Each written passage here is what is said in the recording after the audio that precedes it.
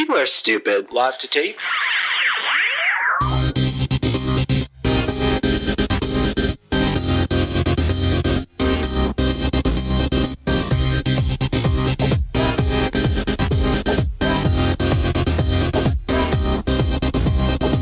Welcome to Millennial 516. I'm Andrew. I'm Laura. I'm Pamela. Oh yeah, we forgot Mark. to tell Mark the new thing. Oh, what's the new thing? Just intro yourself, bitch. And I'm Mark, bitch. Brittany who? We are recording on 420. Laura and Mark, are you high? I'm working on it. Working on it. So you've had a puff. Is that what that means? Yes. Oh, interesting. Or two. How you both feeling? Describe what's going through your minds right now. Well, as we discussed the different strands that you can have last week with Sarah, I'm real happy because what we have is an indica, it's like an indica hybrid. Mm-hmm. So I just, the world feels good.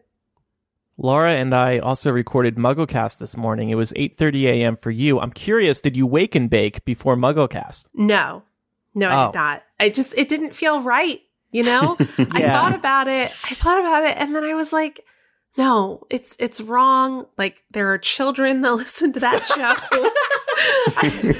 Yeah, if Eric found out, he would have panicked. Oh. Well, he also, I could tell, because at the end of the episode, we kind of talked about weed a little bit. And I felt like in a family-friendly way, but I could tell Eric was like, are we really keeping that in the show? Oh, yeah. I mean, he asked that. It was like, should I edit that out? No. So Laura, Pam, and I actually all recorded a new installment of our breaking news benefit the night the Mueller report was released. And we're going to talk about it a little more today, but we encourage everybody to check that out over at patreon.com/millennial because we had a really great off-the-cuff discussion. And that's what's so great about our breaking news benefit is that we are recording as it happens. So you catch us in the moment, you catch us reacting for the first time as we're learning all this information, and we had a really fun chat. So check that out over on Patreon. I started that breaking news benefit jokingly saying we're here to discuss Beyonce's new documentary that dropped on Netflix.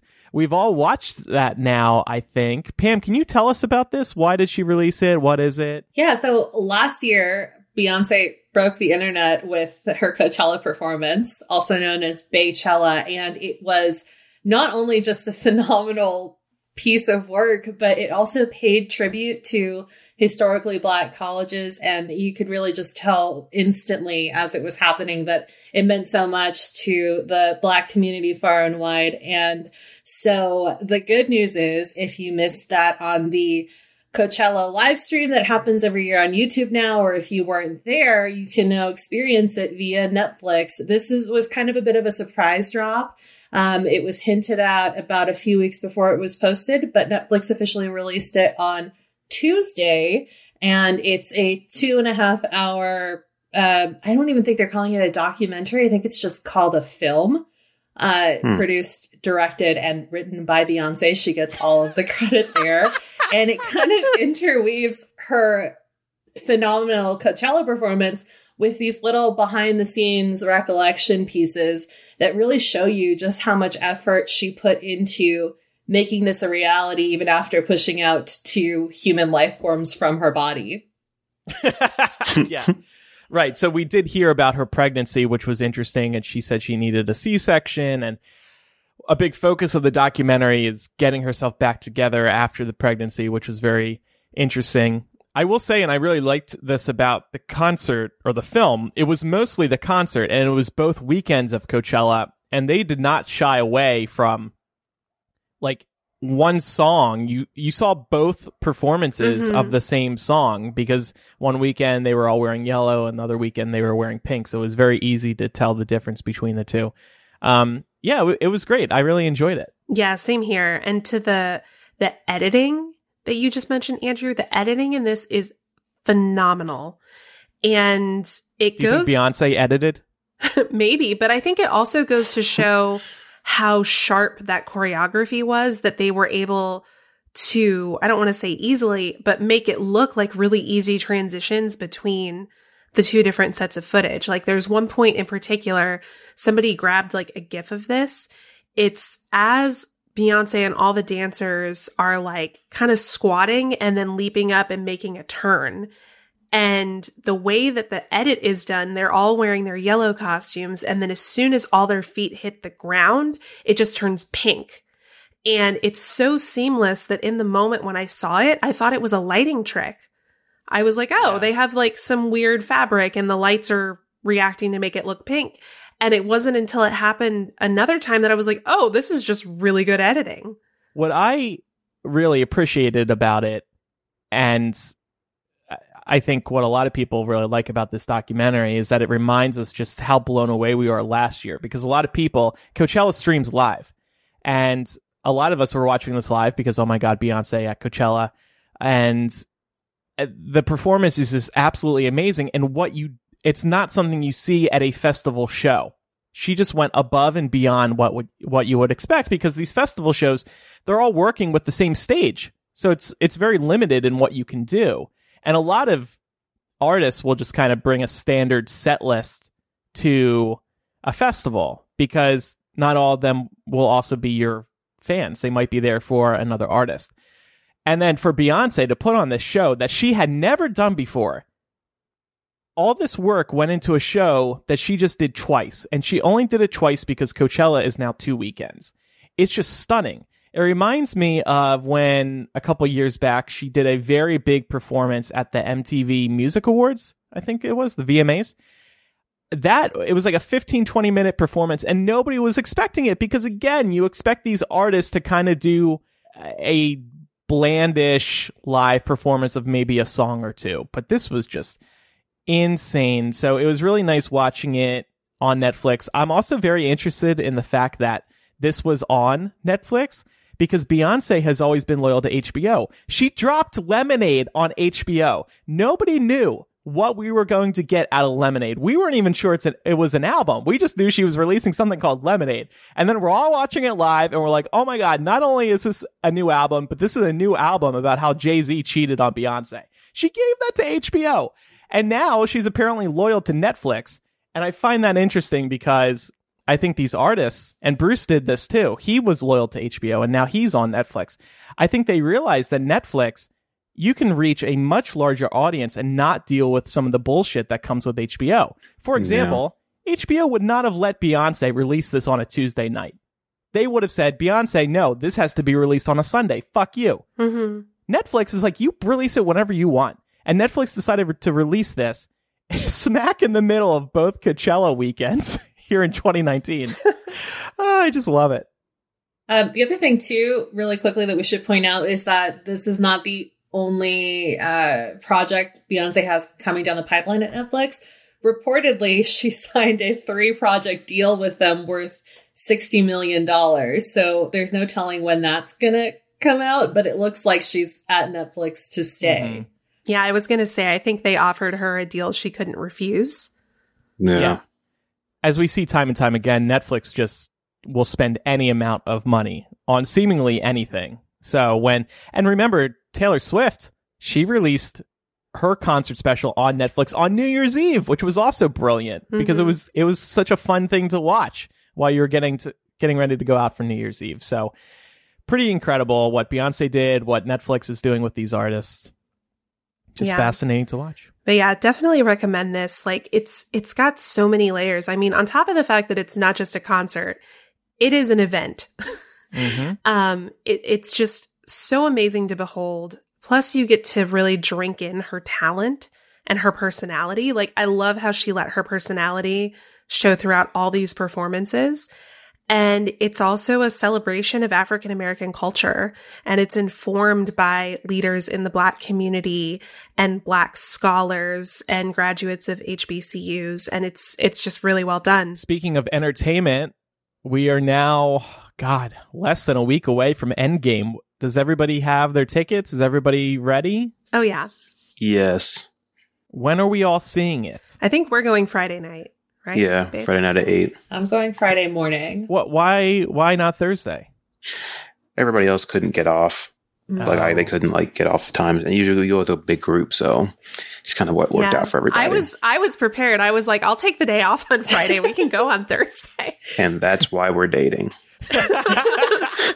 Prioritizes Avengers over work. I might still go on Thursday. I haven't decided. I just checked. There's still tickets available out here in the middle of nowhere for Thursday night. So maybe I'll go Thursday and then rewatch it on Friday if I feel like I need to.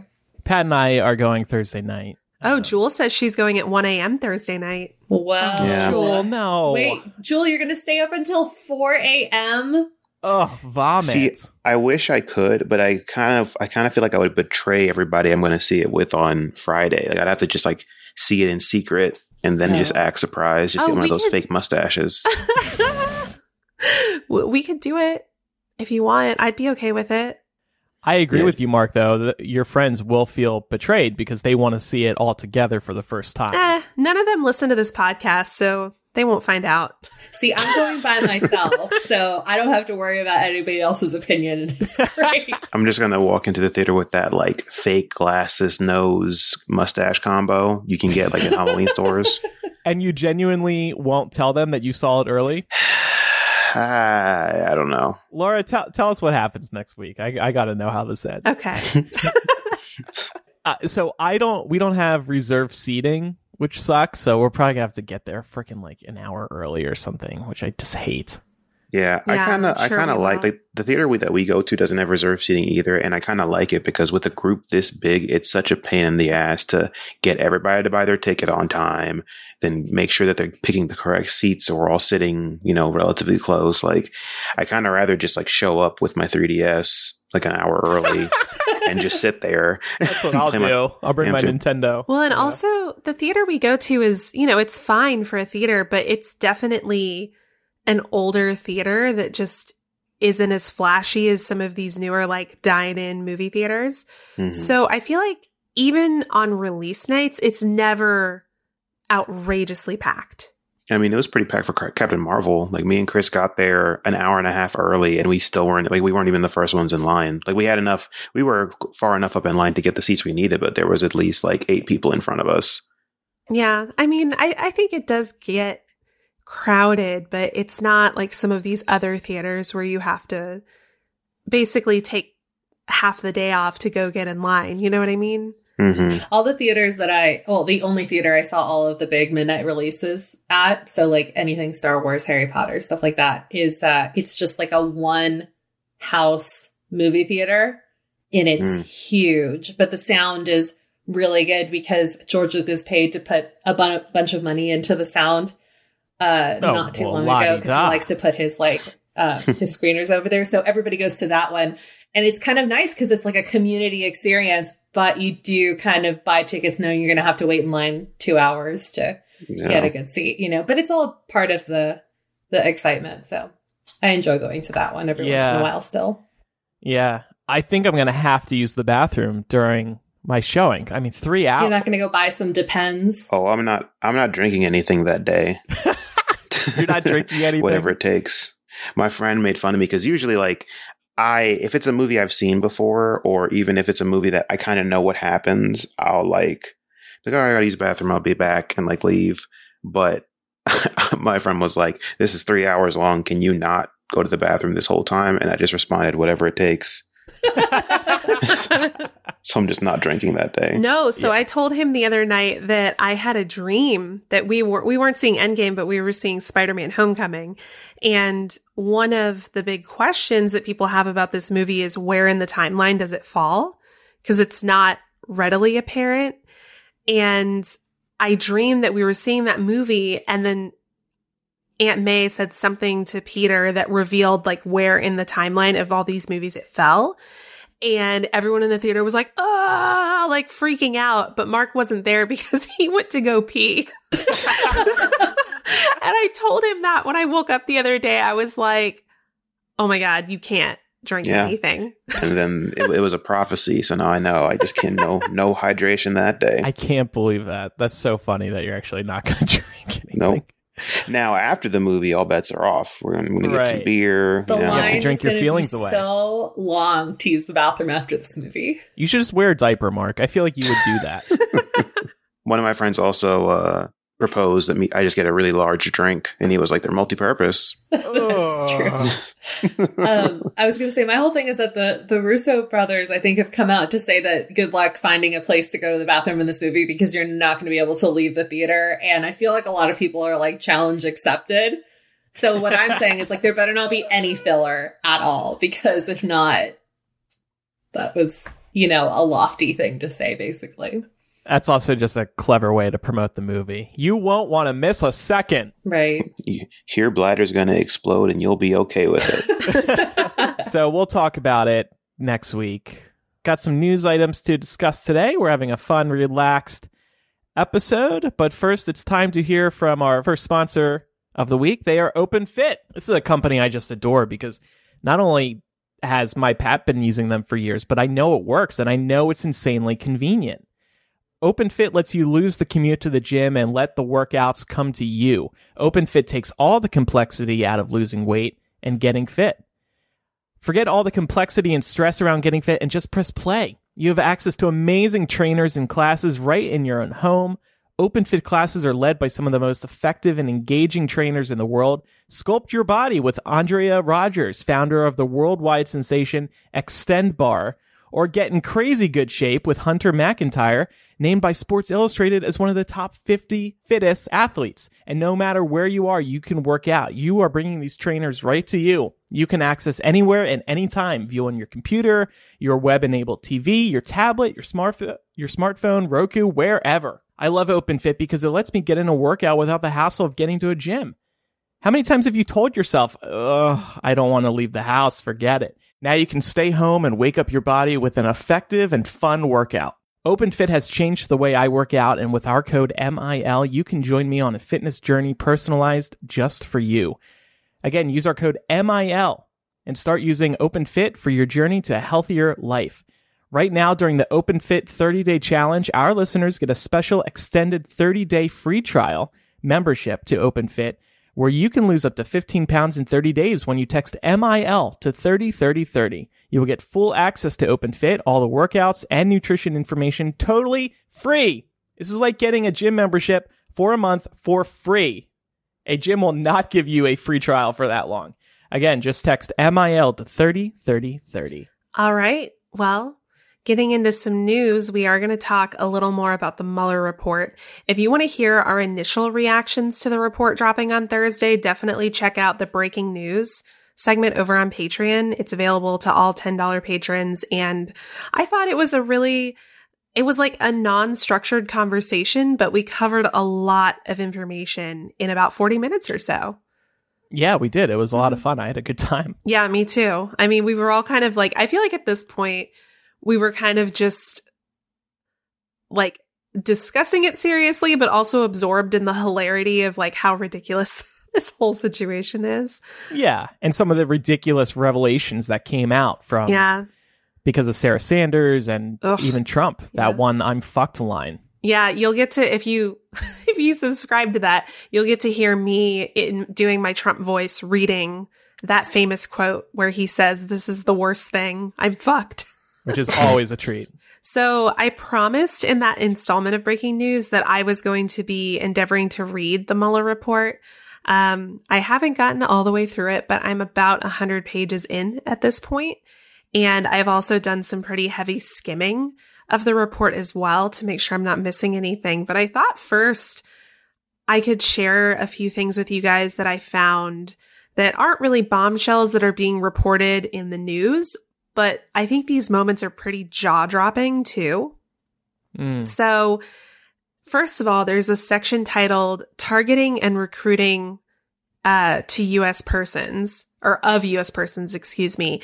And it states, and quote, "As early as 2014, the IRA instructed its employees to target U.S. persons who could be used to advance its operational goals.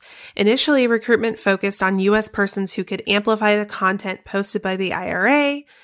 Then, a lot of the remaining content in this section is redacted as harm to ongoing matter." And when I read this, I was like, oh my God, this is the part where it talks about whatever Russian interference tactics are being used right now is being discussed, right? So like they're currently investigating that information. That must be what's in this redacted section. And it's pretty lengthy, the amount of stuff that's redacted here.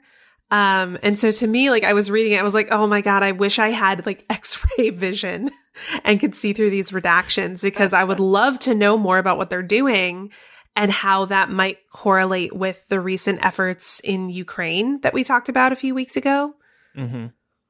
Do you think this information will eventually come out thanks to subpoenas or maybe another way, a leak? I don't know. I mean, a lot of this stuff is also redacted because like it's also labeled as grand jury. So I think there's some of this stuff that's never going to be accessible to the public, but I think ultimately we'll probably hear more about whatever's redacted here just through organic reporting. Yeah. So we may not necessarily get it from this report in this format, but we may get it in another report at some point that then CNN picks up and has Wolf Blitzer talk about breaking news without his voice breaking. That's a joke from the breaking news segment. So my next favorite thing, and this, like, I laughed out loud when I read this. So to give you a brief summary, on election night after Trump won the presidency, Hope Hicks, we all remember she was the press secretary at the time, got a phone call from someone who, quote, sounded foreign. And she couldn't really understand what the person was saying to her, but what she did get out of it was somebody saying Putin call. So she then told them to send her an email, which they did, and it was a video in English and Russian of Putin congratulating Trump on his win. And my favorite part of this is it says, Hicks forwarded the email to Kushner asking, can you look into this? Don't want to get duped, but don't want to blow off Putin. And I'm like, how is this real? So she thought it may have been a fake video of Putin congratulating Trump? Wow. I mean, like, that technology is possible these days, but I don't know. I actually don't blame her for wondering if it was fake, just because she was very new. Yeah, it's not even so much about her. It's just the circumstances that led to that point. Yeah. Like, usually when world leaders are calling to congratulate other world leaders on winning an election, they do so through official channels. True. Like calling the fucking White House or maybe like calling, I guess he wouldn't be in the White House at this point, but like actually reaching out through official campaign channels. Yeah. And weren't they like already in communications? Exactly. Exactly. Like the fact that like she just gets this sketchy like call that sounds like something straight out of the KGB. Like they're rambling to her and then just being like Putin call. It's what the hell is this? And then we're gonna do surprise bitch in After Dark today. We will when they answer, we'll just say Putin call, and they'll be like pooping call. What? And so the other thing that I thought was really interesting, there's an entire section about WikiLeaks, and it's called Application to WikiLeaks, and then the rest of the title of the section is redacted due to harm to ongoing matters, so something that's being investigated. And then on top of that, the entire section under this partially redacted title is also redacted. Now, what I think is interesting here is the context of where this section falls.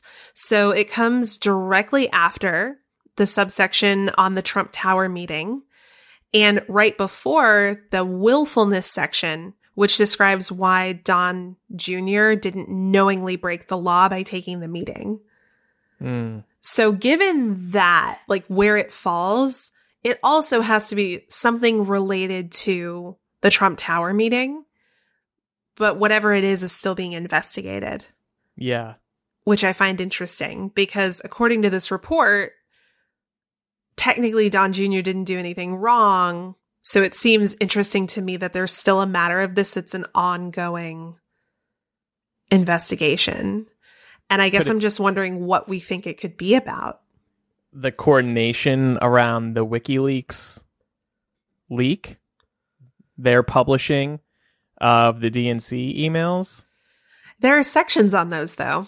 There are entire sections that go into detail on those. And if I recall correctly, there's not a ton of redaction in those sections.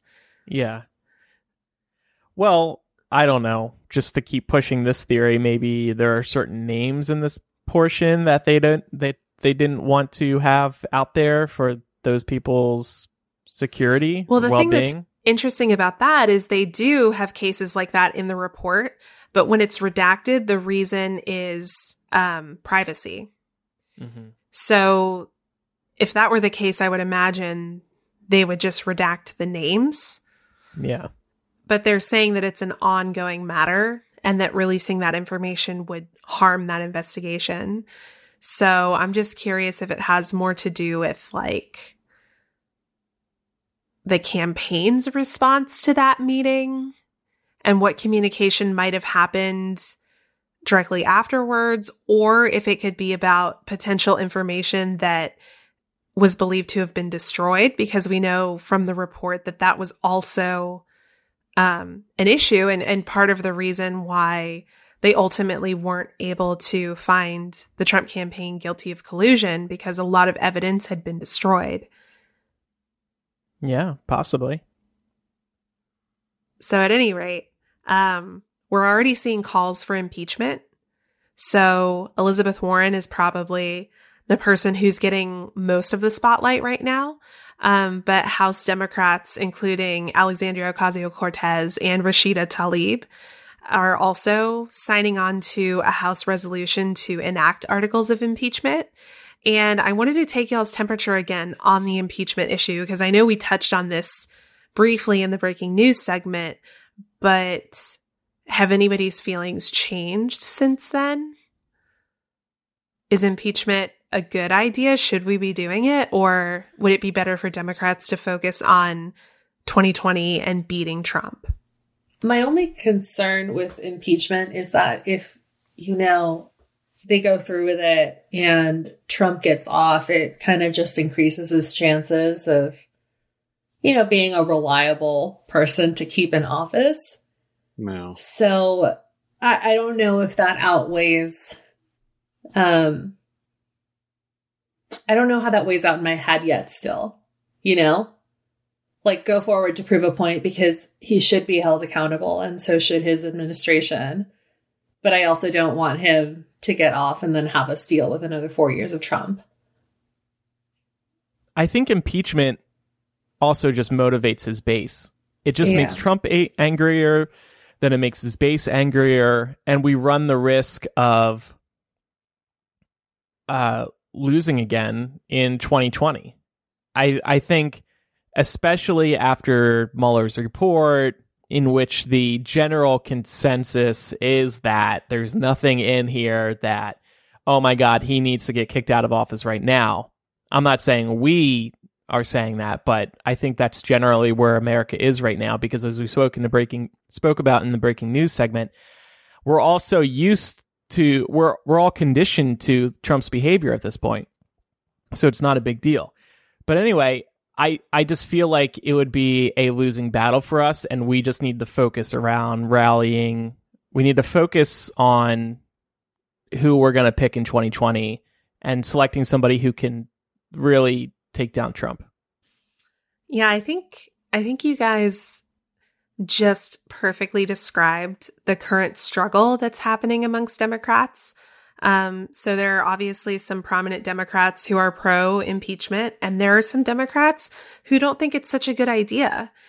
And for Democrats who think that this is what we should be doing, their concern is that they feel constitutionally obligated to do so. The Mueller report does a really good job of laying out why Congress has to be the place where obstruction is determined. Mm-hmm. And so since that kind of feels like it's like a punt from Robert Mueller, right? Like, okay, I did the legwork. Now you need to do your job and determine whether or not obstruction occurred. Mm-hmm. So I guess from that perspective, I might like to see Democrats doing something like subpoenaing Mueller first before going the impeachment route. That said, I'm also not against impeachment because I'm not entirely sure that we have an easy road to 2020. And that's kind of where my concern is, because Trump just sucks all of the air out of the room. And I don't know that we have anybody who can go up against that and win, because he's like a cult of personality. Yep. And Democrats, I feel like they're not at this point really united on like sticking with the economy. So like Democrats usually, if they focus on the economy and if that's what they run their campaigns on, they usually win. We have like the election, Bill Clinton and George H.W. Bush is a perfect example. H.W. was a one-term president because the economy tanked under him, and much of Clinton's platform was economically focused. So we see the economy dipping under Trump. And I think if Democrats were to put their focus there, or at least make sure that there was a common narrative amongst the candidates that was economically focused, but also looking into the ways that a strong economy makes everyone stronger, and not just white people, then they would have a chance. But it just doesn't feel like we're there. I'm just hoping that enough people who voted for Trump may be a little under protest because they didn't like either candidate, or they just had a bad feeling about Hillary. Now that they've seen what's going on with Trump, I hope that they switch to the other side of the aisle in 2020, because that's really the only way I can see us winning. Everybody who voted for Trump and felt passionate or interested in Trump is probably going to vote for him again. Oh, but yeah, they don't care. Yeah. Yeah. These are the people who wear the shirts that say, I'd rather be a Russian than a Democrat. Oh, yeah. And I mean, what I found most interesting about the Mueller report, the broad strokes of it that I've seen, is that Trump is just a fucking liar. And that's not news to any of us. But what's important about the Mueller report is these interviews were all, as far as I've seen, on the record stuff. There's a lot of new information here. This isn't the New York Times being like, sources say that Trump said this and did that. No, this is verified information.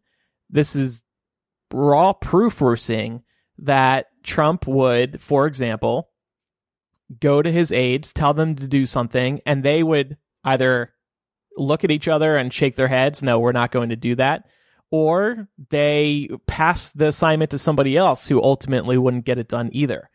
They saved him from actually being indicted. That's what the analysis seems to say here. So Trump fucking blows. Yeah. Oh, yeah. So I saw somebody, a Trump enthusiast, defending this by basically being like, yeah, so like if you plan to murder somebody, but you don't get away with it because the circumstances don't allow it, you can't be charged for murder. Mm-hmm. And somebody else replied to that and was like, yeah, but that's attempted murder, which is also a very serious fucking charge. So I feel like attempted obstruction should be a thing. It's just objectively, Trump fucking is an idiot. He's just a total idiot. And I really can't comprehend how you can look at this guy. Maybe Fox News just hides enough of it, but I don't understand how you can look at this guy and be like, yeah, I want him to continue being president. It just logically does not compute. Yeah. Well, I think it's also too that people just don't want to admit that they were wrong. Mm-hmm. Like, even if like at this point there are Trump supporters that know Trump's not great, like I could totally see them just like, keeping the facade up just to be like, oh, well, if I admit that he's bad, then I was wrong for however many years, Right. Nobody wants to be responsible for, say, tanking the economy or voting somebody in who raised a crap load of taxes on people that shouldn't have to pay more, or took away somebody's right to health care. So instead, they just bend over backwards and explain. It's kind of amazing the acrobatics people go through to justify it. Yeah, exactly. And what sucks too is like, that's why like I've kind of stopped like arguing with people that I see that are like that, because it doesn't matter what you say, because they know It's like trying to convince somebody of something that they already know, but they're just denying it to make themselves feel better. Right. So like, there's not really much you can't appeal to their better judgment because they know what you're saying is right. They just don't want to admit it. Mm-hmm. And that kind of leads us into the next point, which is how are conservatives interpreting it? Really not a shock here. You're not hearing a ton of reactions out of prominent conservatives. And I was reading a really good analysis piece by Vox, and it discussed how the conservative reaction is largely just, well, this is embarrassing, but he does embarrassing shit all the time. And here's another thing to add to the pile. Since he didn't do anything criminal, we're not concerned, which is deplorable. Wow. And any lawmaker that will not step out and call this what it is, which is treason, is a coward. And finally, I'm wondering what do you think that we, the American people, should be demanding of our elected officials in light of this report? I guess just to do something. Can we do something? Can we try to do something in the House? Well, people have been asking Congress to do something for hundreds of years. Well, and that's my point. Like, now that this Mueller report that we've all been talking about for 2 years now is out, everybody in the House and Senate have been talking about it. Hey, this is important. I'm glad this is being investigated. Just act on it in some way. I'll just keep it that simple. The bar is low. Just do something. Mm-hmm. I would really like to see legislation put into place to prevent something like this from happening again. There need to be more firm lines drawn surrounding the attempt to collude and the attempt to obstruct. The fact that as long as you don't technically meet a legal definition of obstruction, then you're fine, is boggling to me. So I wanted to talk about a big aspect of social media, the like. I believe a tagline I came up with for the show at one point was living for the like, because, receiving likes is important. I'll admit it. But in recent weeks, both Twitter and Instagram have actually considered hiding the like counts from audiences or taking it away altogether. This is big news because likes have really been the barometer for what's popular on the internet. You're scrolling through social media, whether it's Twitter, Facebook, Instagram, and you see the likes, and it kind of dictates how popular something is or how successful something is. It all really started with Facebook, as far as I can recall. Maybe YouTube was doing the upvoting around the same time. And of course, Reddit has always had upvoting. But the like, that's always been like the definition of something that is successful in the modern internet age. And now Instagram has begun testing removing the ability to see how many likes somebody else's post has received altogether. Instagram said that they are exploring ways to reduce pressure.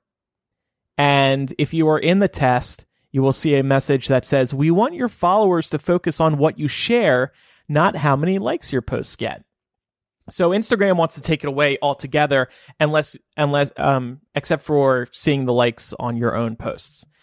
And then Twitter, they actually just want to hide it.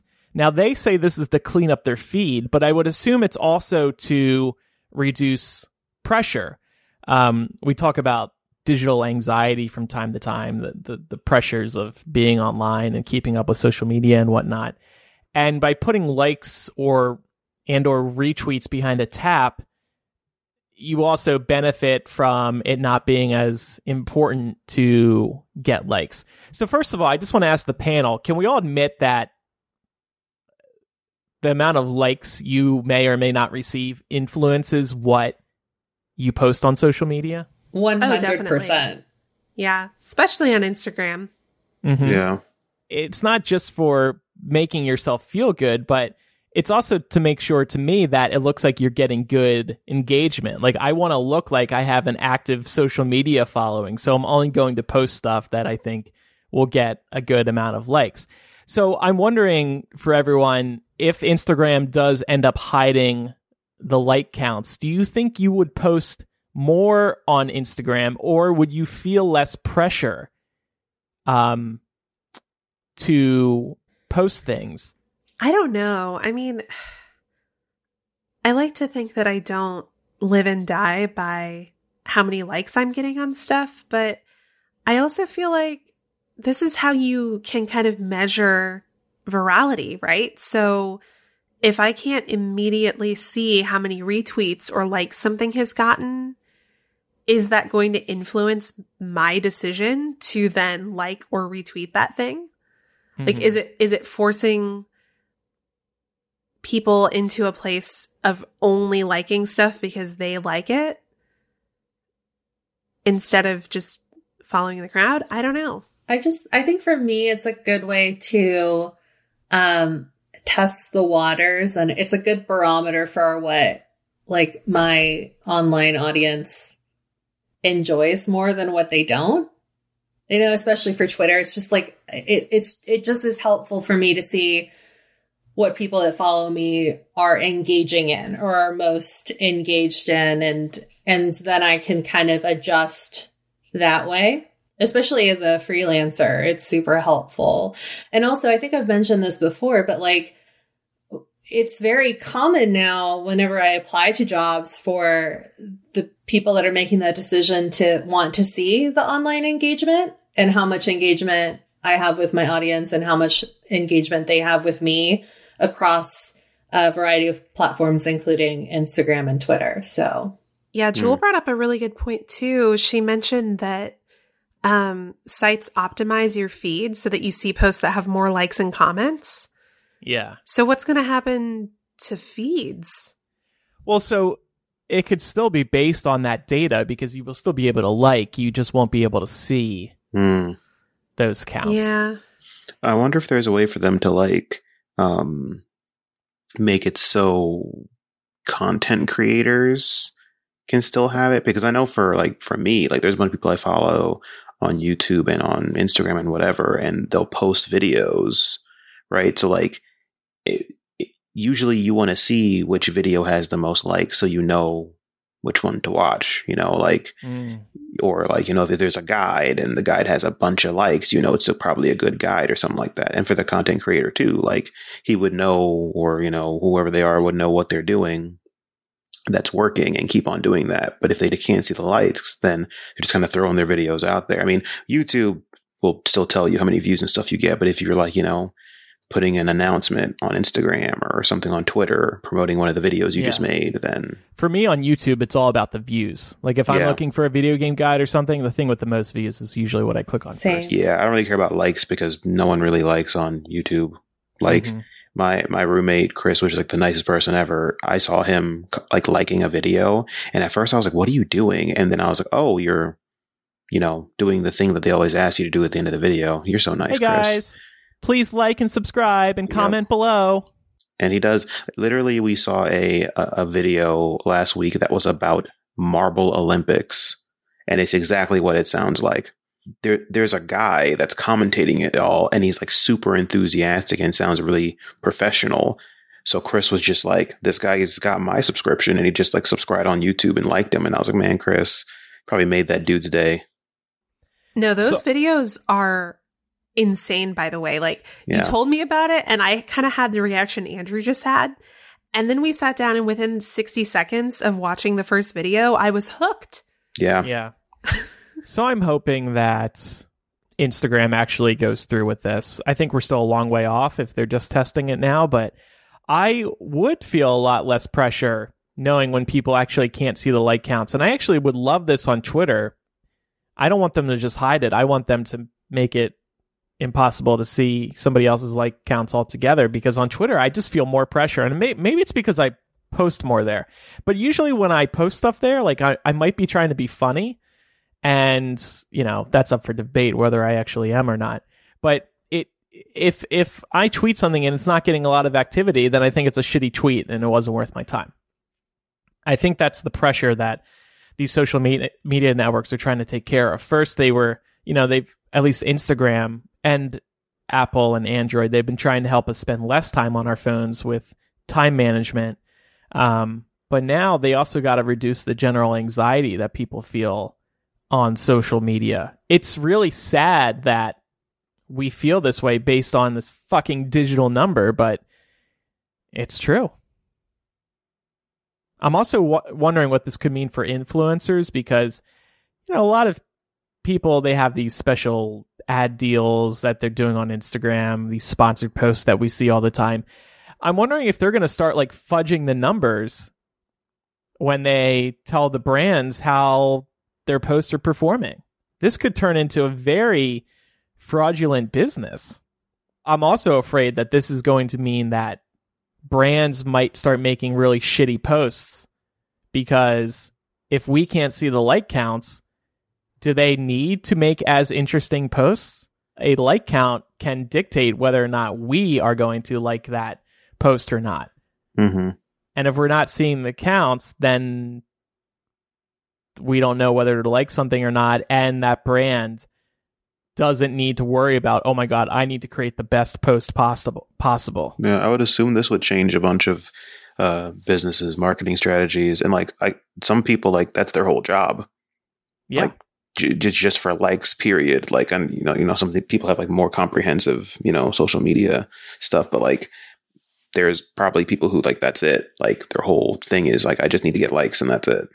Is everybody in agreement that they should get rid of the like counts? Does anybody disagree with that? I just don't know how I feel about it. No? Yeah, I'm kind of the same way. Mixed feelings.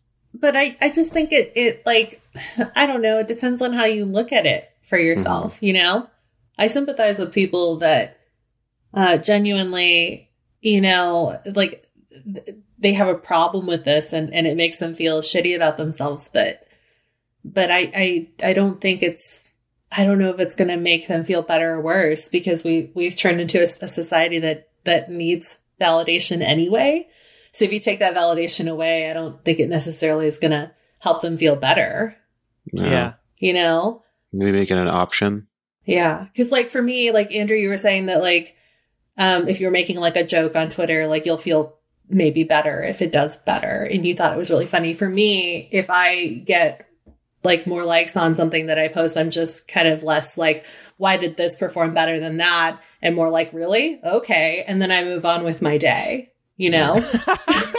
Whereas for me, it keeps me up at night. Right. I just like, I would never even think about it. But I have friends too that are just like, oh, like, you should have told me to post this photo on Instagram like later on because it was too late. And now I only got 30 likes and it was a really good photo and I was expecting at least 50. I was just like, it's not that deep, yo. Just like, It's fine. Well, we have differing opinions here, so we'd love to hear your opinion. Feel free to hit up the website, millennialshow.com, and go to the contact form or write in millennialshow@gmail.com. Let us know what you're thinking about this. If you would like to see like counts go or keep them. All right. Before we move on to our last couple of news items for the day, wanted to hear a quick word from one of our sponsors. Robinhood is an investing app that lets you buy and sell stocks, ETFs, options, and cryptos, all commission-free. While other brokerages charge up to $10 for every trade, Robinhood doesn't charge any commission fees, so you can trade stocks and keep all of your profits. Plus, there's no account minimum deposit needed to get started, so you can start investing at any level. The simple, intuitive design of Robinhood makes investing easy for newcomers and experts alike. View easy-to-understand charts and market data, and place a trade in just 4 taps on your smartphone. You can also view stock collections, such as 100 Most Popular. With Robinhood, you can learn how to invest in the market as you build your portfolio, discover new stocks, track your favorite companies, and get custom notifications for price movements so you never miss the right moment to invest. Robinhood is giving listeners of Millennial a free stock like Apple, Ford, or Sprint to help you build your portfolio. Sign up at millennial.robinhood.com. That's millennial.robinhood.com. Mark, what's been going on in the video game world recently? Quite a bit. Sony came out and confirmed a bunch of information for the PlayStation 5.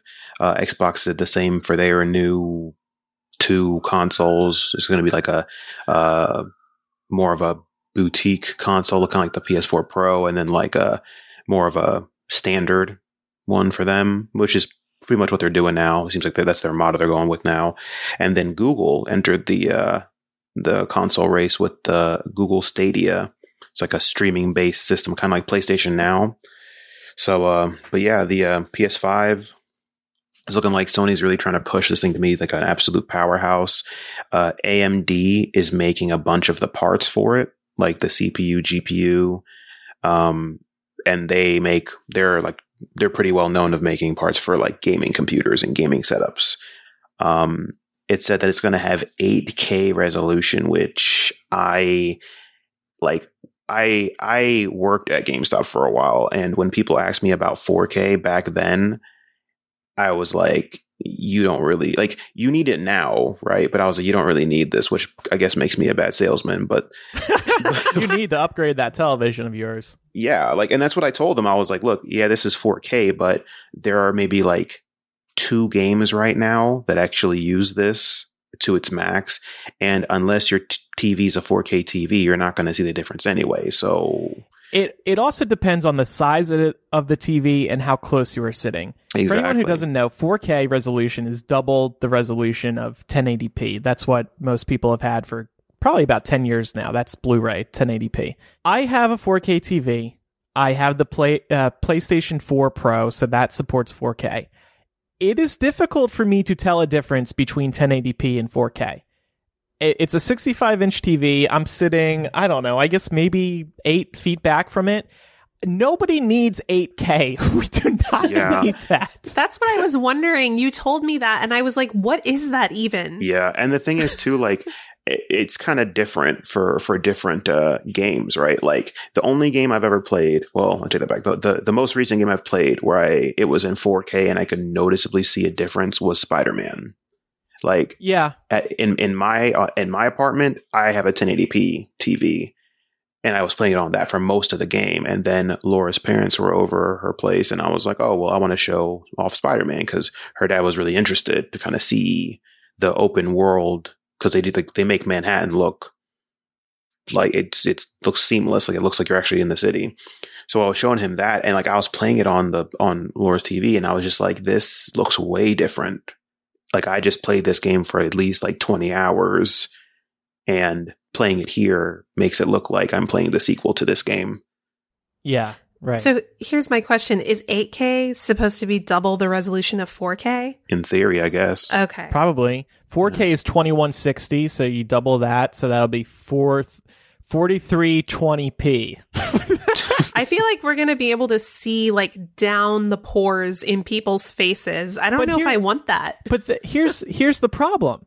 These developers have to create 8K content. You are going to have to create the depths of those pores. And are these video games developers going to go that far? I mean, yes, Spider-Man looks gorgeous, but you have to create every fucking milk bottle label at 4K resolution for this to actually remain 4K. The thing I will say about because a couple of years ago I was in your camp, like absolutely, because I was like, this doesn't make any sense. But after spending a couple of years actually using game engines to make stuff, a lot of game engines kind of get those updates, and the assets that they use and the modeling software that they use, like those things are getting updated too, right? So like a game engine now looks completely different from a game engine 6 years ago in terms of what it's capable of. So, I mean, yeah, it's going to take them more work, but a lot of the game engines are going to be doing a lot of the heavy lifting anyway, which, that's just how technology works, I guess. But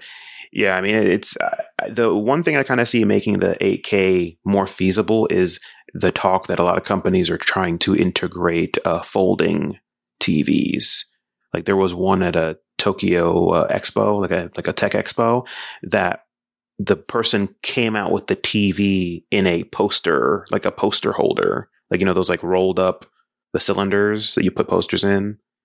And he just took it out of that and unrolled it and then put it on the wall. And that was the TV. It was like a 4K TV. which is like, if TVs are like that, like that'd be kind of cool because you could just, you can like save space in your living room. Then when you're done, just roll your TV up, put it in the corner. I would want to do that though. I like displaying my TV at all times. That is true. I'm the same way. But think about how easy it would be to bring your TV somewhere. Like say you were, you wanted going to Starbucks, like all those people that bring their desktops.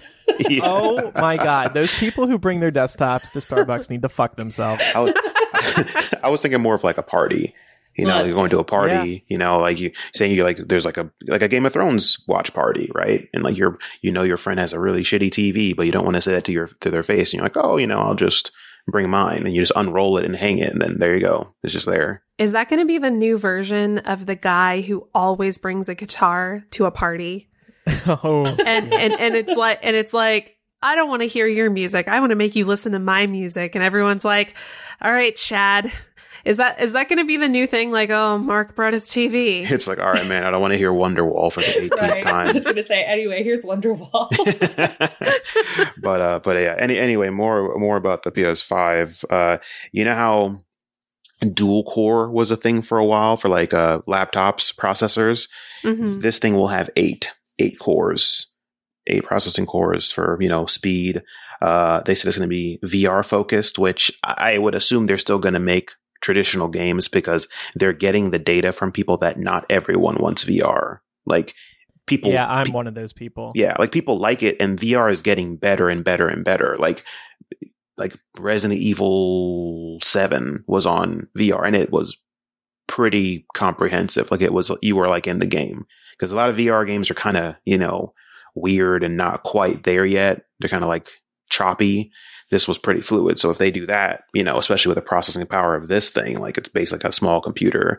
And then one of the big changes with this is apparently they're switching from traditional hard drives to solid state hard drives for this now, which would be the first system to do this. And that makes it be able to be a lot more modular. So say for the PlayStation Pro, like if you had a regular PlayStation 5 and then they come out with a, 5 terabyte hard drive, you don't have to get a whole nother PlayStation. You can just switch it out and it'll be faster.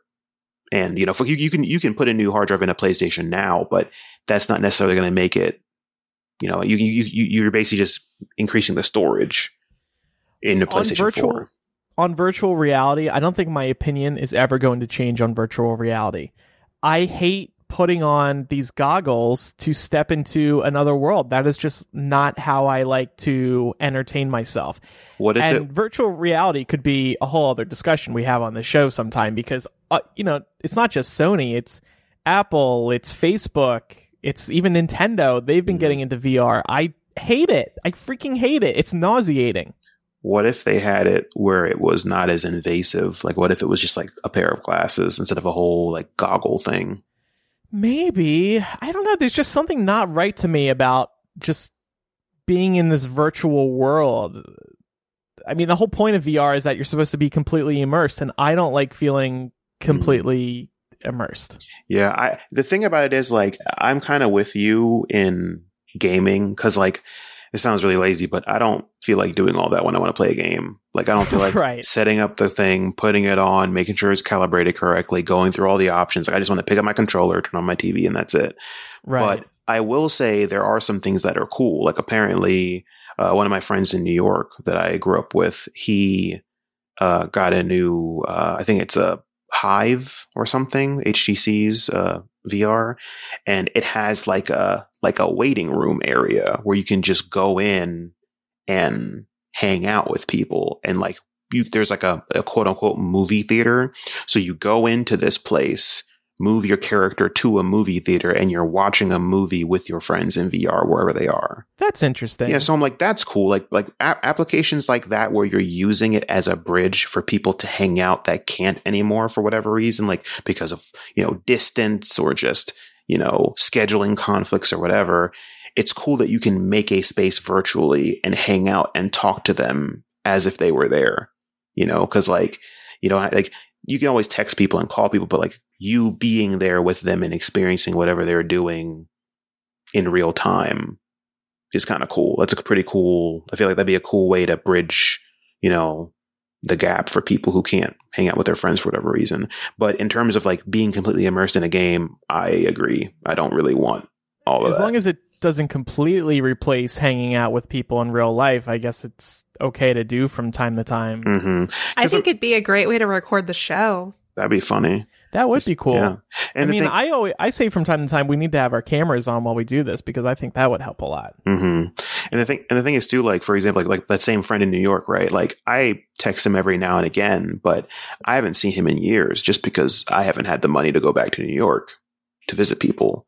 You know, so like, can you have sex in virtual reality yet? That would be pretty cool. And I think that's just phone sex. So actually, me and my friend had a very long drunk discussion about this. Okay, I was about to be like, I don't know this story. Yeah, it was pretty funny. Like we were basically like, what is virtual reality sex going to look like 20 years from now? That seems like a good use of virtual reality if you're lonely. Yeah, well, and honestly, like safer too. Yeah, that's true. You're not going to get murdered. You're not going to get herpes. Mm-hmm. You can still get viruses though. Get it? Hopefully curable though. But yeah, the last thing I wanted to talk about in this was just the Stadia and the Xbox. The lower budget one is going to be called the Xbox Scarlet Cloud. That and the Stadia are cloud based, and streaming based, which is basically like Netflix for games. And Sony pushed this idea out a couple of years ago. And on paper, it's a great idea because you can have access to a huge library just like Netflix and just pick the game and play it. You don't have to download anything because people hate that. You get a new game, you have to wait like an hour for it to download. You run out of space because games are huge now. Like Red Dead is huge, God of War is huge, all that. The problem was back then though was internet sucks. So like, if you're playing, I don't know, like a racing game with your friend and then you lag because, the whole interaction is being streamed back and forth, that kind of ruins the experience. Call me old fashioned, but I like just downloading my games. Oh, me too. I like buying my games. I like having discs. I like how that's the old school version. I prefer to download my content. I know, right? Well, I mean, I like having discs. So, yeah, I understand that, and some people say because they like. Actually, I used to have that position, but with the Nintendo Switch, because it's portable, I like just having everything already downloaded to the system, so I don't have to carry around a bunch of games with me. I don't have to get off my couch when I want to switch games. Mm-hmm. Yeah, for the Switch, I'm with you. I'm with you on that one. The downloading games is I have Smash downloaded on that thing, and it's great. Like, I don't have to remember to carry my game with me or whatever. It's just in there all the time. But with my other, like more of my home consoles, I kind of like having a shelf that just has my games listed. You know what I mean? Like, I guess it's just because I work at GameStop and that's literally what you do there most of the time because GameStop's a dying business. But just having, like, being able to look up at your thing and be like, oh yeah, I remember when I played that. That was fun. I remember when I played that. That was cool. Like, especially, and like, I love steelbook cases. That's like my irrational thing I get whenever I can, even though it doesn't really matter. So like, I have a bunch of steelbook cases up there, but it's just more of a visual thing. But I mean, with the Stadia, like, you wouldn't even have a download log. It would just be, you played this game at this time for this long, and that's it. And also with the Stadia, apparently you just buy a controller. Like, it's not even basically you would just walk up to a smart TV that had a Google app on it, and then the controller would interface with that, and then the Google TV would just give you access to the library of games, and you could just play them. So you wouldn't even have to carry a system with you. You would just carry that controller around, and then when the TV has the Google app, it just automatically activates, and that's it. That's kind of cool. It just reminds me of like when I was younger and we would have sleepover, somebody would always have to drag the whole system in the library of games so that everybody could play at one house. But like, that's a game changer. I used to have a GameCube with a carrying case. Oh, yeah. And remember GameCube had a handle built into it? That was the coolest thing. Yeah, the GameCube was great. That's one of my favorite systems. All right, one more tech-related story today. Yeah, this one's super quick, but it's always fun to see what's coming down the pipeline at Netflix, maybe. They're actually testing a new feature via the Android mobile app that will let you play an episode at random from certain TV shows. So if they roll this out, in mass, it might be good if you're an indecisive viewer, which I think we all are sometimes because there's so much content on there. So right now they're testing it on programs such as The Office, Our Planet, Arrested Development, and New Girl. And there's also an option for users to play a popular episode at random. For me, I don't see this as like a feature that I would use often if it was something that was available to everybody. But I wanted to know if this was something that you guys would be interested in, and maybe if not, anything that's missing on Netflix in terms of a feature that you might want to see in the future. I think this is a good idea because isn't this one of the last remaining fun parts of traditional television? Sometimes you'll be browsing the TV guide and you'll see, oh, hey, The Office is on, and you just tune into a random episode. Or this would be me. So The Office example is actually great because my parents love The Office. They love watching random episodes. Some people are just addicted to sitcoms, certain sitcoms, and would want this. For me, it's not a sitcom. It would be Breaking Bad. If I see Breaking Bad rerunning on AMC, I'm going to tune in and watch an episode. It's like when they run the complete series on AMC around like New Year's Eve or Christmas. They've done that a couple of years. I love just randomly tuning in. So I think this would be an excellent addition if you're just looking to watch a random episode of one of your favorite television shows. Are you going to do this with the series you haven't seen? No. But for those of us who like rewatching television, this is great. I also like this because I think it'll be a good way to put something mindless on in the background. Like, I don't know about you guys, but when I'm cleaning or even like sitting around signing these thousands of MuggleCast art, like cover art postcards that we're sending out, I like having something on in the background to just kind of like keep me entertained and like keep my mind from blanking out. Right. As I'm doing like manual type stuff. So it'd be cool to just put this on and be like, oh, put on a random episode of, Arrested Development from the first 3 seasons. See, I usually just start from the beginning and play it, if it's a show I already know. So I'll just hit play on like Gilmore Girls or something. Oh my God. I do the same thing. Yeah. And it's like, it's funny because you do eventually, like, you get to the end and you're like, oh, I guess I have to start it over. Right. Or I pick a season, if it's a show that I already know, I kind of know which season I would prefer to watch. Mm-hmm. But I think, the one thing that I do like about this, especially like the play a popular episode at random, is that I could see this working for shows that you don't need like a lot of background information for, especially if you're trying to introduce somebody to the show that hasn't ever seen it. Because sometimes, you tell people, oh, watch this show, but like, like Parks and Rec is a good example where the first few episodes for me, I feel like are a little bit shaky, but there's some great episodes towards, like the middle or even like at the tail end of season 1. So if you have like a random episode that's popular feature, you could just tell your friend, check this out, but, just hit that button and see if you like it. Yeah. I also saw a report a week or two ago that they are testing a most popular section on Netflix. I think this is in the UK. I might be wrong, but it shows you the 10 most popular series or I guess movies in certain genres. And I like that idea as well. And that could be great for background viewing. Like, let's say I've been doing some painting in the house recently. Maybe I just want something on in the background as I'm doing some touch-up paint, but I don't want to focus too heavily. And I see a beloved sitcom is in the top 10 right now. Maybe I'll turn it on, just the background watch it. Or what's also great about that is you can instantly see what people are watching, so what's going to be what people are talking about online. I would love a top 10 list just to be a part of the social media conversation about these shows. I was going to say, I think that I hate to sound like, I don't know, this makes me probably sound way more informed than I am, but I feel like being on Twitter, you kind of get a really good sense of what is popping on Netflix anyway.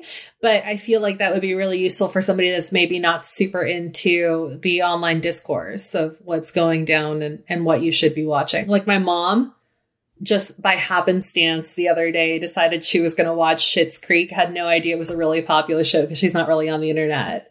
But if she had been, she probably would have started watching it, quite a while ago. So. Yeah, I think that, like, kind of touching on the things I would like Netflix to do. I think, I don't know, I feel like I really liked the Bandersnatch. That was really cool. But I wish there was a way to where when you finished it, it kind of showed you in a tree where you finished and let you go back to things you already saw.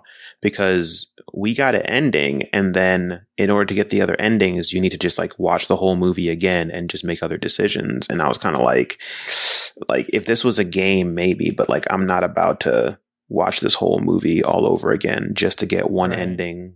Like it's like even in games that do that, like with like what's it called?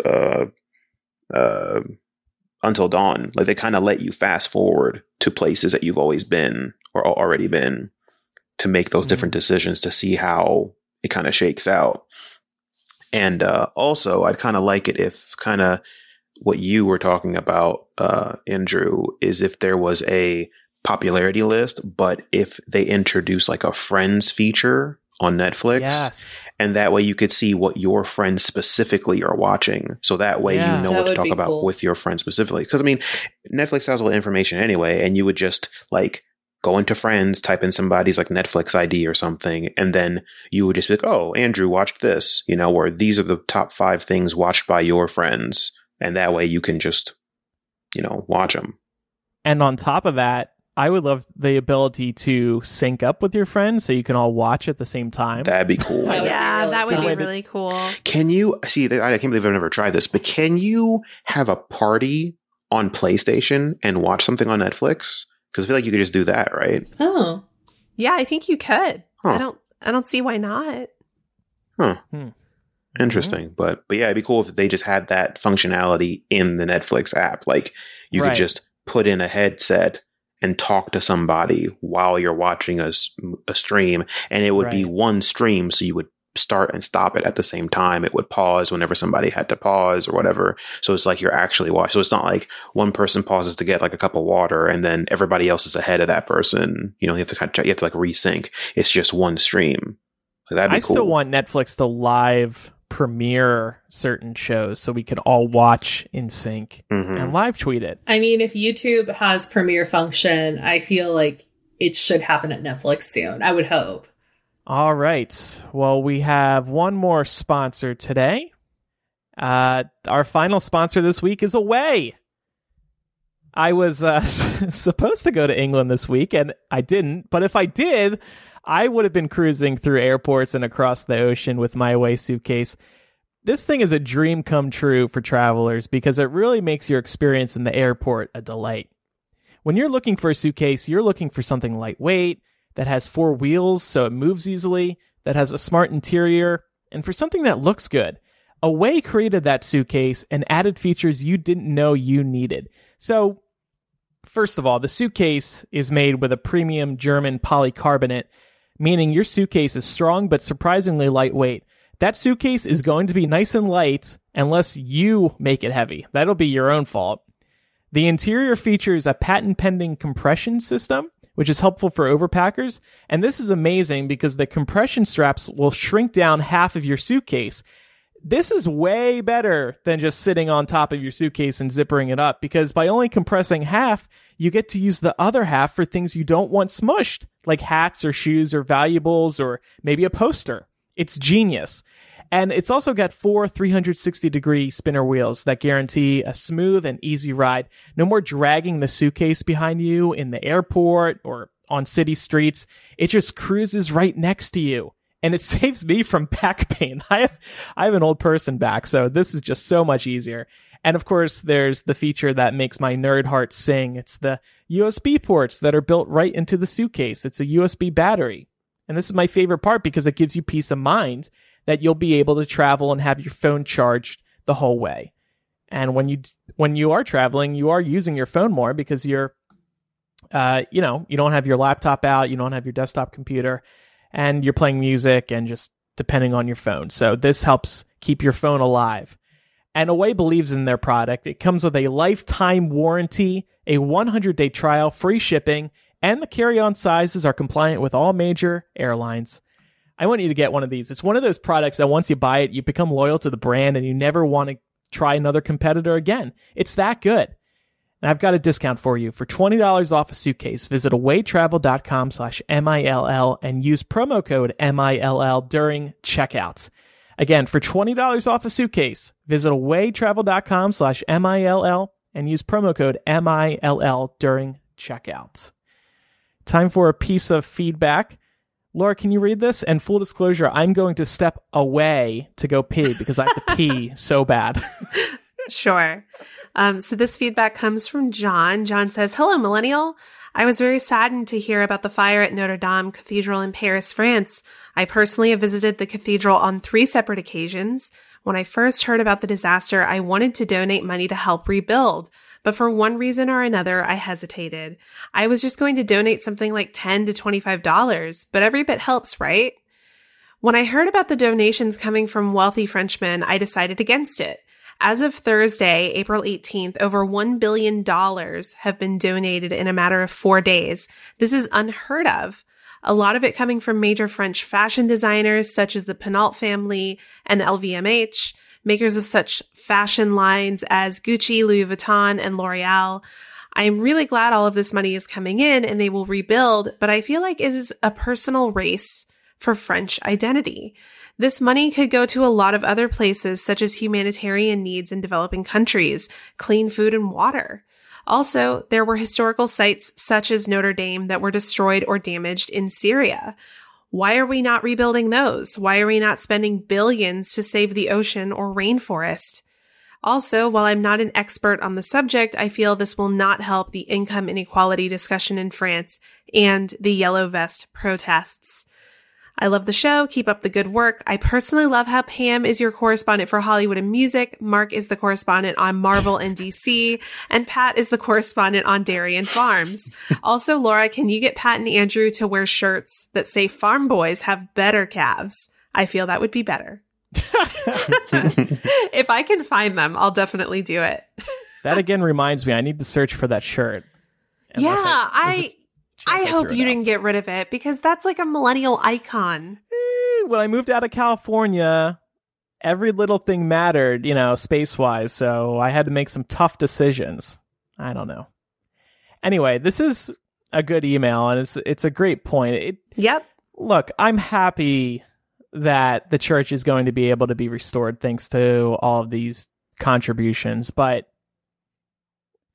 can people feel so passionately about other issues in this world? Yeah. It's funny because when this was all happening, a friend of mine was saying that she wanted to donate because she had always wanted to visit Notre Dame and she's like a big history person and she felt compelled. And she was asking me if I thought it was okay to like wait until the next paycheck. And I kind of very nicely had to tell her that Notre Dame is like, apart from that, a Catholic institution so that it would be fine. And I had no doubt that, the Vatican would pitch in, but also there would be multiple baskets going around during Easter Mass this Sunday. Yeah. So I was not surprised that they raised this much money so quickly.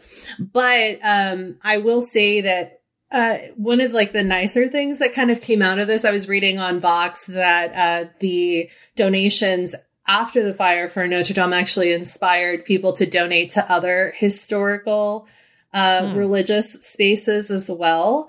So Vox was specifically stating that Black churches in Louisiana saw a $1.9 million donation surge after this happened. And these were churches that were actually burned down in hate crimes from what I can remember. Like they were like arson cases and stuff.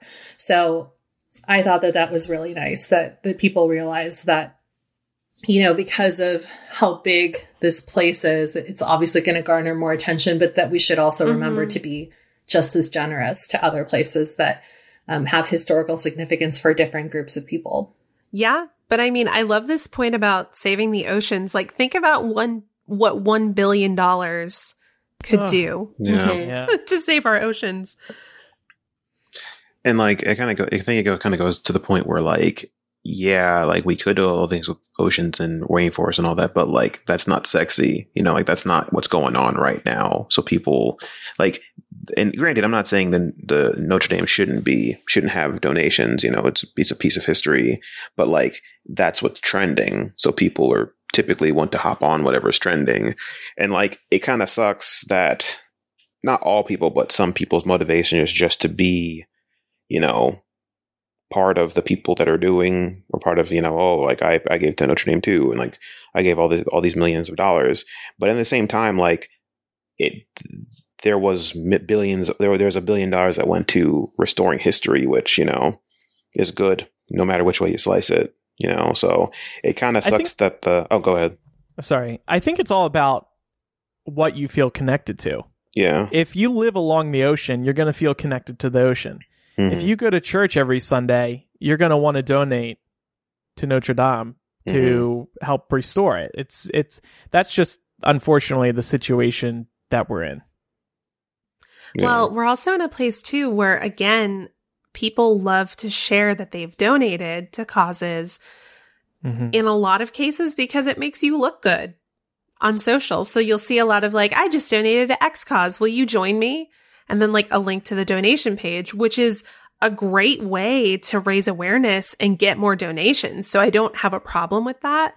But I also do wonder how people's priorities might shift if donations had to be anonymous. You know what I mean? Like, yeah, I don't know. It's especially on like GoFundMe's and stuff. I like, sometimes people, like, you can tell by the comments they leave on them that they really want the attention. And it's like, no, you should be donating because it's the right thing to do.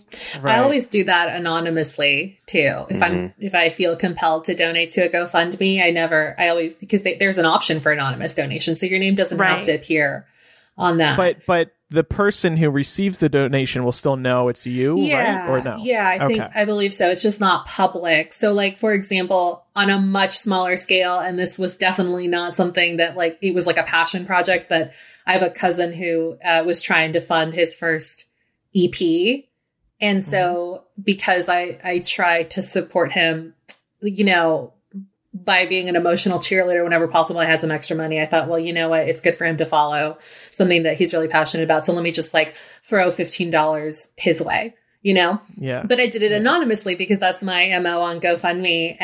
And my mom had asked me, she was just like, oh, like, did you, Uncle Eddie said he was surprised that you didn't make a donation for Blake's EP. And I said, well, I did, but I did it anonymously because I didn't feel like I needed to have my name on his page. Yeah. But it's just like so funny that people, I don't know. It's just like charity. You should, if you feel compelled to do any form of charity or to give, you shouldn't do it for the glory. So. No, you're right. You're right. All right. Well, before we get to recommendations, just want to remind everybody, we would love your support at patreon.com/millennial. It is why we are able to do the show. It allows us to create time to produce the show, to record it, to release it, all of that. And then we use your support to hire people, including Jewel, including our album art artist. And it allows us to work on projects that we wouldn't otherwise for the show. So thank you for your support. We really appreciate it. And in exchange, we give you benefits like Landy, like Face to Face, where we hang out for a half hour with you on Google Hangout once a month before recording one of our episodes. And it's personal, it's fun, it's relaxed. We had a great conversation today. Nobody really showed up other than JY, but the four of us had a great conversation. Yeah, and y'all missed out. Yeah, we might release that on Patreon since it seems like a lot of people did miss out. You also get access to After Dark via Mega Millennial, which is the ad-free millennial. Mark, is that a good Smash Brothers voice I do? Do you like it? Yeah, I thought the dude was there, actually. I was like, how'd you hire that guy? I am that dude. Dun, dun, dun.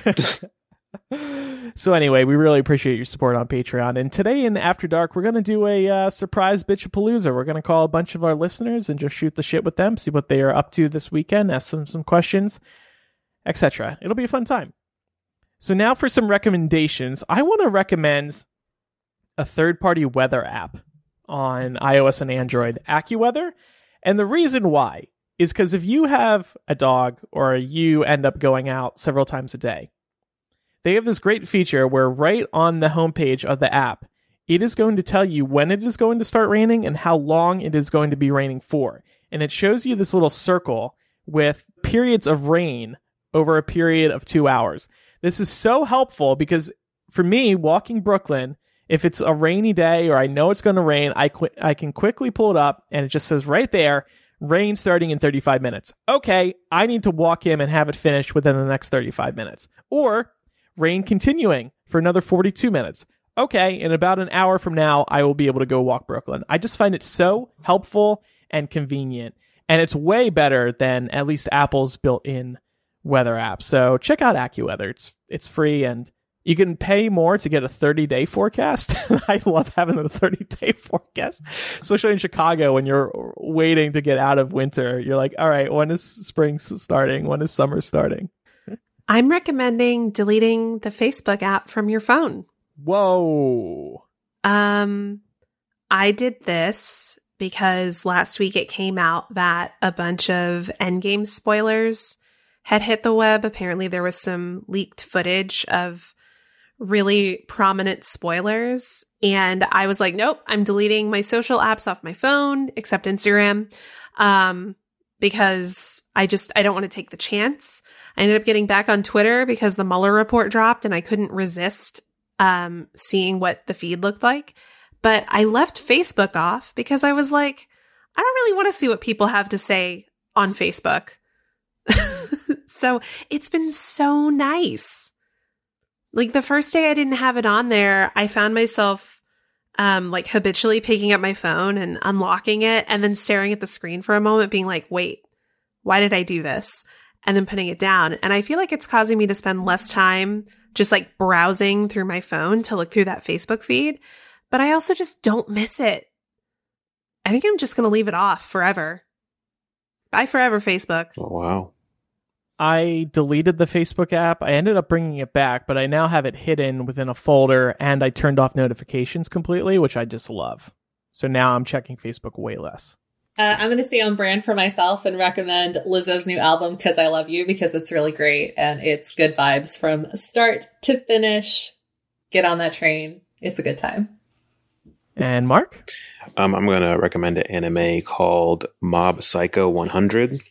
It's pretty good. It's a comedy, like comedy action anime, and it's very like it's very psychologically deep. Like they kind of explore what power does to people, like how it changes them and how it like because the main character is really, really strong, but because he's so strong, he doesn't know how to interact with society well. So like it's kind of showing him going through learning how to be a person, kind of, which is very interesting. And it's on Crunchyroll if you want to know where to find it. But yeah, it's pretty good. Good watch. Instagram.com/Millennial Show is where you can find us on social media. We've been posting clips from each episode and clips from the bonus content that we post on Patreon. I'm seeing we have hit 800 followers on our Instagram. Hooray! So be in the 800s when you follow us over at Instagram.com/Millennial Show. Help us get to 1,000. Exactly. We'll send you risque pictures of Andrew. Of me? Yeah, with the shirt, with the calf shirt. If I find that, I will definitely. I'll post that on Patreon. There you go. Of you wearing the shirt only. Yeah, exactly. The shirt. Yeah. I'm not sure it'll fit me anymore. I remember it being tight a couple of years ago, and I've just really bulked up, y'all. I'm benching 300 pounds these days, so just can't fit it in anymore. So like I said, in After Dark today, we're going to be calling a bunch of our listeners, just going to chill with them, see what they're up to, learn about their lives. It'll be a good time. Thanks, everybody, for listening. I'm Andrew. I'm Laura. I'm Pamela. And I'm Mark. I was about to be like, and you're Mark. Mark needs some practice. I know. I'm used to being other people on this show. Oh, yes. Thanks, everybody, for listening, and we'll see you next time. Goodbye. Bye. Bye.